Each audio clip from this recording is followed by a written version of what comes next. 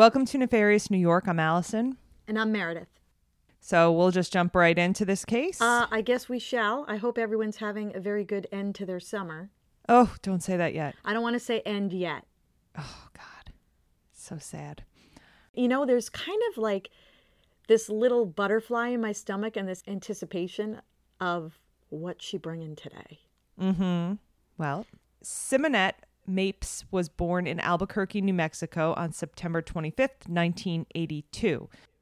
So her father was in the Air Force and the family moved around all the time. They were from, I believe, Staten Island. So all of the family, the extended family was in Staten Island.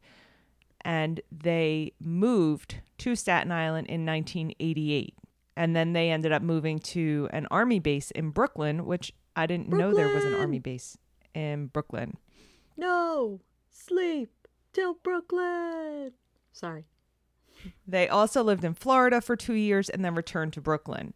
She graduated from Fort Hamilton High School and earned her bachelor's and master's degrees, both in education, from the College of Staten Island. Simeonette met Jonathan Crupi, and they married in 2009, and they settled in New Springville in 2009. Where's that? I believe it is in Staten Island. Oh, okay. So they're both teachers at the School for Classics, an academy of thinkers, writers, and performers in Brooklyn. Simeonette also ran the Girls Leadership Club and founded the school's Fairy Godmothers Project, which provided prom dresses for needy girls. Okay. And this is a quote from her uncle. He said, 15 kids couldn't afford caps and gowns for graduation, and she paid for it out of her own pocket. She's a good person. I was just going to say, she seems like a good person to me. So Simeonette and Jonathan would have this tradition every year. They would both teach summer school. So at the end of summer school, they would then go to Disney every year. Nice. In July 2012, they were about to celebrate their 5th wedding anniversary. But on the 5th, so July 5th, Jonathan came home to find Simeonette face down on the floor at about 2:45 p.m. and he called 911. I just came home. My wife is dead. Oh my God, I think my house was robbed. Oh my God. Oh my God. My wife. Sir, how long ago could this have happened? I have no idea. I left this morning. Oh my God. Sir, I know you're scared, but why do you think she's dead? Like, is she... There's blood all over. Oh my God, she's in a giant pool of blood. Okay, give me your name, sir. My name is Jonathan Crupi. My life is dead. That's it. I don't hear anything suspicious there. The only thing I don't like is the end where he's like, my wife is dead. Oh. Well, right, but you know, I don't know how he cries. Yes, that did strike me as like that was so fake. But I don't know how this guy cries, right? Maybe he's a fake crier. However, it was more the beginning of the call. The beginning of the call, he doesn't seem as startled. Okay. And he kind of built himself up to that hysterical state where I think I'd be hysterical right from the beginning. But again, like, you know, at my mouth to God's ears, I never have to witness something like that. But I think I would be more hysterical. Right. And especially what, you know, when he's saying that, you know, there's blood all over the floor and blah, blah, blah, blah, blah. Exactly. The police also found her 2 dogs locked in a separate room. Okay. Now they're thinking, and it looks like the house is ransacked, so they're thinking a burglary or robbery gone terribly wrong. Right. The police obviously checked Jonathan out, and he had a pretty perfect alibi. And they always check out the husband, right? People closest to the victim. I was just going to say yes. Well, I hate when I say that. I was just going to say that. Well, Just say yes. just say it. So he ran a series of errands that morning. He went to the school to pick some stuff up. He went to a store. He took his car in to get service. So he has receipts, and there's surveillance video that supports most of his stops. He also texted her throughout his errands saying, hey, I'm running to get the car inspected now, and never got responses from her, but was texting her. Okay. So everything kind of lines up with his alibi. So far. At her so far. At her funeral, he was obviously distraught, sobbing, and he held a rosary wrapped around his left hand, and he had a cross dangling under his ring finger. He kissed 2 long-stem roses before throwing them on her casket, and this was on July 10th, 2012. She was buried. So about a month after his wife's killing, Jonathan hadn't made any public statements about the crime, and he had retained the services of a criminal defense attorney. Because I've never been witness, thank God, knock on wood, to these types of crimes. And I know we mentioned in the last case, why are you retaining a lawyer if you didn't do anything? Maybe that's just what people do. But if you're not a suspect so far, why are you retaining an attorney? Well, in the news reports that came out a couple of days after her murder, there was some little articles saying, we're still suspicious, this doesn't add up, kind of thing. So the public sentiment is, this is not making sense. There's a robbery, but she's stabbed 15 times. Like, it's more like an anger, right? And those are the personal thing, right? And those are the things that people who really have knowledge of these types of crimes, those are the things that they point out, right? So those are the clues that they put together. So there is some suspicion on him. So that's probably why he retained the attorney. That's why I'm retaining a lawyer. Right, exactly. The police are, as we just kind of mentioned, suspicious of him still, and they're still kind of piecing the things together, and they're really looking a little deeper into his alibi. And one of the stops he said he made was to Home Depot. But the police, reviewing the surveillance footage, did find him in all the other stops, but did not find him going into Home Depot. So this is kind of making them suspicious. Like, he obviously did not run that errand. Right. But told them that he did. They went back to the house and did a more thorough search. And in a closet behind like a bunch of clothes, they found a backpack. And in it was some evidence of a secret life that Jonathan was leading. So it had a cell phone, and they went in it and they looked at all the numbers, and they were all unknown numbers, but they called a few and they led them to some prostitutes. Which doesn't make him a killer right now, just makes him a shitty husband. However, now they've got to go deeper. They start looking into basically everything to do with him, and they find that although he's portraying that he got his master's degree and she did as well, he actually didn't get it. He never even enrolled to get it. He never went to any classes, and he spent about $50,000 of that money on strip clubs and prostitutes and this secret life. Over the 4 years of their marriage. That's a lot of money in 4 years. Holy crap. That's a lot of money. He obviously had an addiction. And his favorite prostitute, and one of the ones that the phone numbers led him to, was called Miss Pumpkin. So he spent the most of his money on the pumpkin. So in November of 2012, about 4 months after Simeonette's death, the police did arrest Jonathan. And he was staying at his mother's home in Brooklyn since the murder. Is that enough to arrest him? Well, they possibly have more. Okay. So he was charged with murder and criminal possession of a weapon. And her mother is saying, we knew it was him. It was too brutal of a crime for it to be anybody else. So we're going to see some more evidence, right? They have what we've already discussed, kind of his inconsistencies and his lying and him being a prostitute addict. A prostitute addict. I think that's a sex addict. Specializing specializing in prostitution. Yeah, with a focus on prostitutes. Correct. So during Jonathan's trial, the medical examiner testified that Simeonette had died of stab wounds to her neck and back, which perforated her aorta, lung, and jugular vein. The doctor said that she did not die immediately, but rather bled out slowly. He couldn't pinpoint how long it would have taken, and notably, there were 11 stab wounds on her back and 3 to her neck. That's brutal. Some of them were so deep that the hilt of the knife, so that's like the handle part, left marks on her body. So it went all the way in. Oh, my God. Jesus. The police found on his computer that he had recently done searches for manners of death, crime scene cleanup, throat slashing, neck snapping, bleaching blood stains, and destroying DNA evidence, as well as a lot of pornography, prostitutes, searching for prostitutes in strip clubs. Oh, Jonathan. So, right. Jesus. I never understand that either. You're searching on your computer. They're going to find that.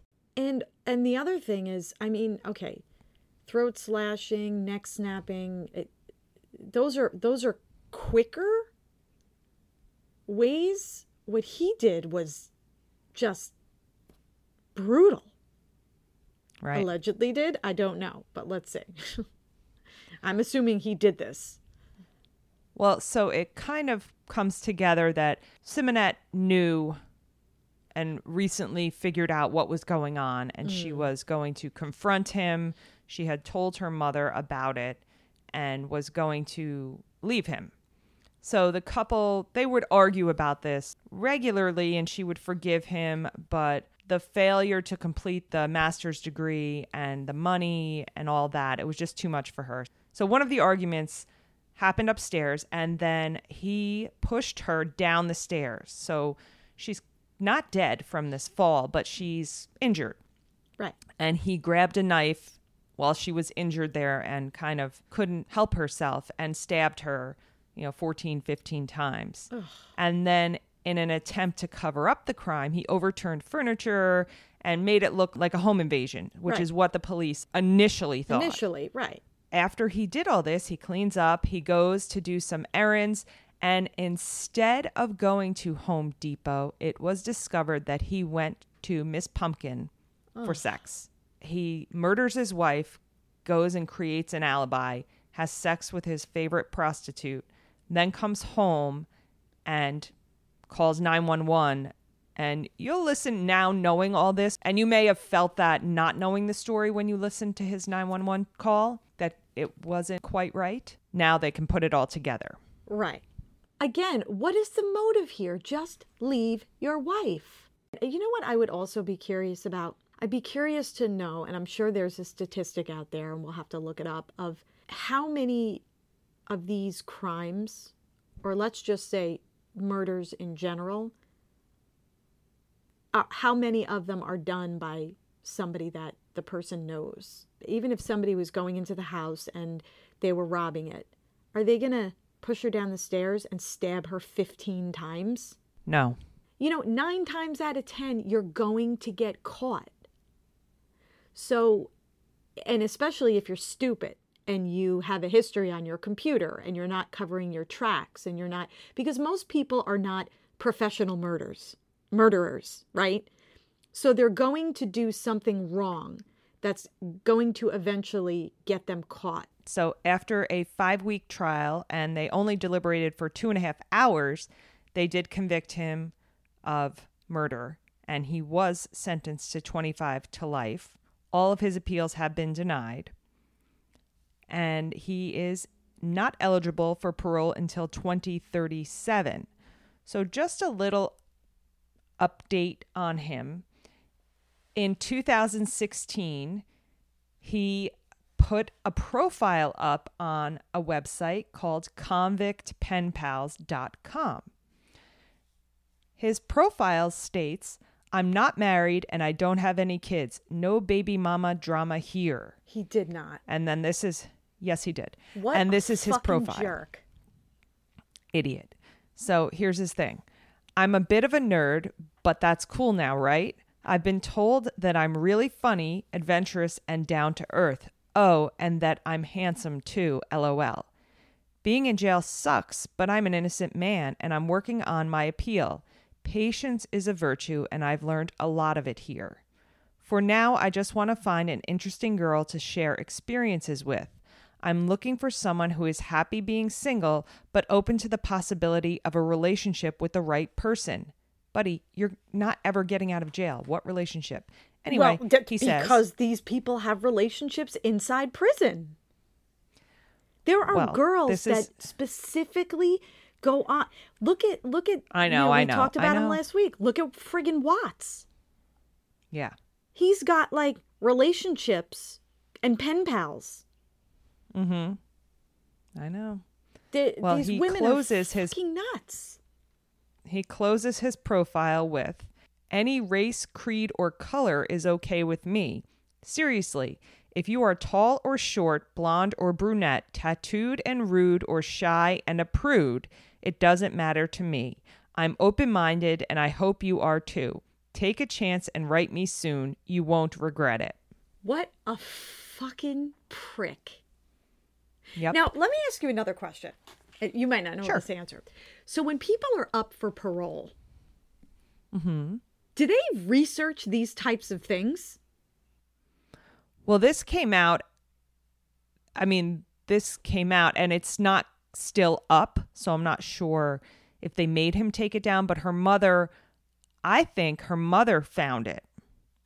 And then it was all over the paper. Do they research these kind of things?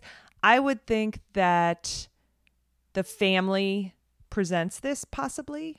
Right. I'm not sure how much research they put into this kind of stuff, but they know about it. His attorney was the one who paid for him to have this profile. Right. So I'm sure it's monitored. It's here. Well, here's the other thing too, right? Let's say he was innocent, which he's not, right? Right. If you were innocent or claiming to be innocent, wouldn't you have some kind of remorse on okay, I'm not married because somebody ruined my life by murdering my wife. I didn't mean to rhyme there, but you know what I mean. Like, I don't have any kids. Like, there's absolutely never mind remorse, because if he shows remorse, then he's saying I did it. But there's no sadness here. It's very cold and jokey, and it's like just a slap in the face for the family. Completely. It's a punch. It's literally a kick in the gut. What a piece of shit. Sorry. Yeah, he looks like a putz. I'm sure he was fine, but he looks like a putz to me. So that was the case this week. And I already know what I'm doing next week. Well, as you said, he's not eligible for parole until 2037. You better get your act together, dickhead. What a pumpkin head. I mean, Ms. Pumpkin. I mean, it's not, that's just horrible. You brutally murdered your wife. And a couple of hours later, had sex with a prostitute. That is not someone that should be allowed out, ever. No, or to have a profile. And I never understand these. Like, I understand that there's a lot of innocent people in prison, but like I said, there are people that go to these websites to purposely have relationships with inmates. Right. And I tried to go on there, so I'm not 100% sure he doesn't have a profile on there. I would have had to pay to join. Yeah, right. To see the profiles, and I was like, yeah, no, I don't make enough money. Could you? And that would be zero. Could you imagine? That would be $0. Bill getting that. Like the Bill getting the bill for that. What were you doing? I just joined a convict pen pal. You know, I mean, listen. Yeah. I'm sure it's easy to get sucked in, but don't go there. Just don't go there. I guess the allure, right, is that you have their, undivided attention, right? They can't go out and go to a club and cheat on you. You know, they're you know where they are at all times. Right. So kind of like your own mental problem of why you want someone like that. Someone contained that's a serious mental problem. Unless you had a relationship with somebody before that was, convicted of. Didn't Manson get married while he was in jail? Yeah, he had a whole to a pen pal. He had an entire fan club. Nutty. I mean, and there were still people from that, what do they call it? I don't want to say like sect, but his Cult.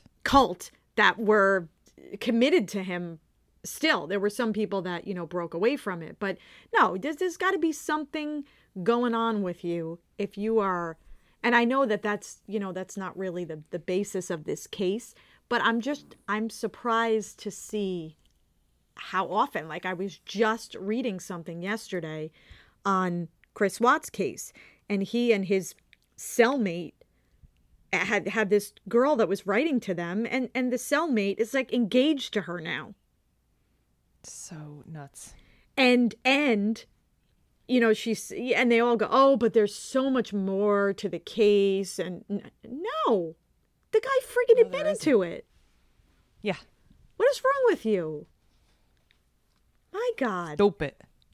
People are Stupid people. Listen, I've dated some losers in my life, but I'd like to think that I learned from that. But, and you would draw a line at a convicted murderer, maybe? I'd like to think that I would. Yes. Okay, good. Or, again, I have a problem. Like, you're not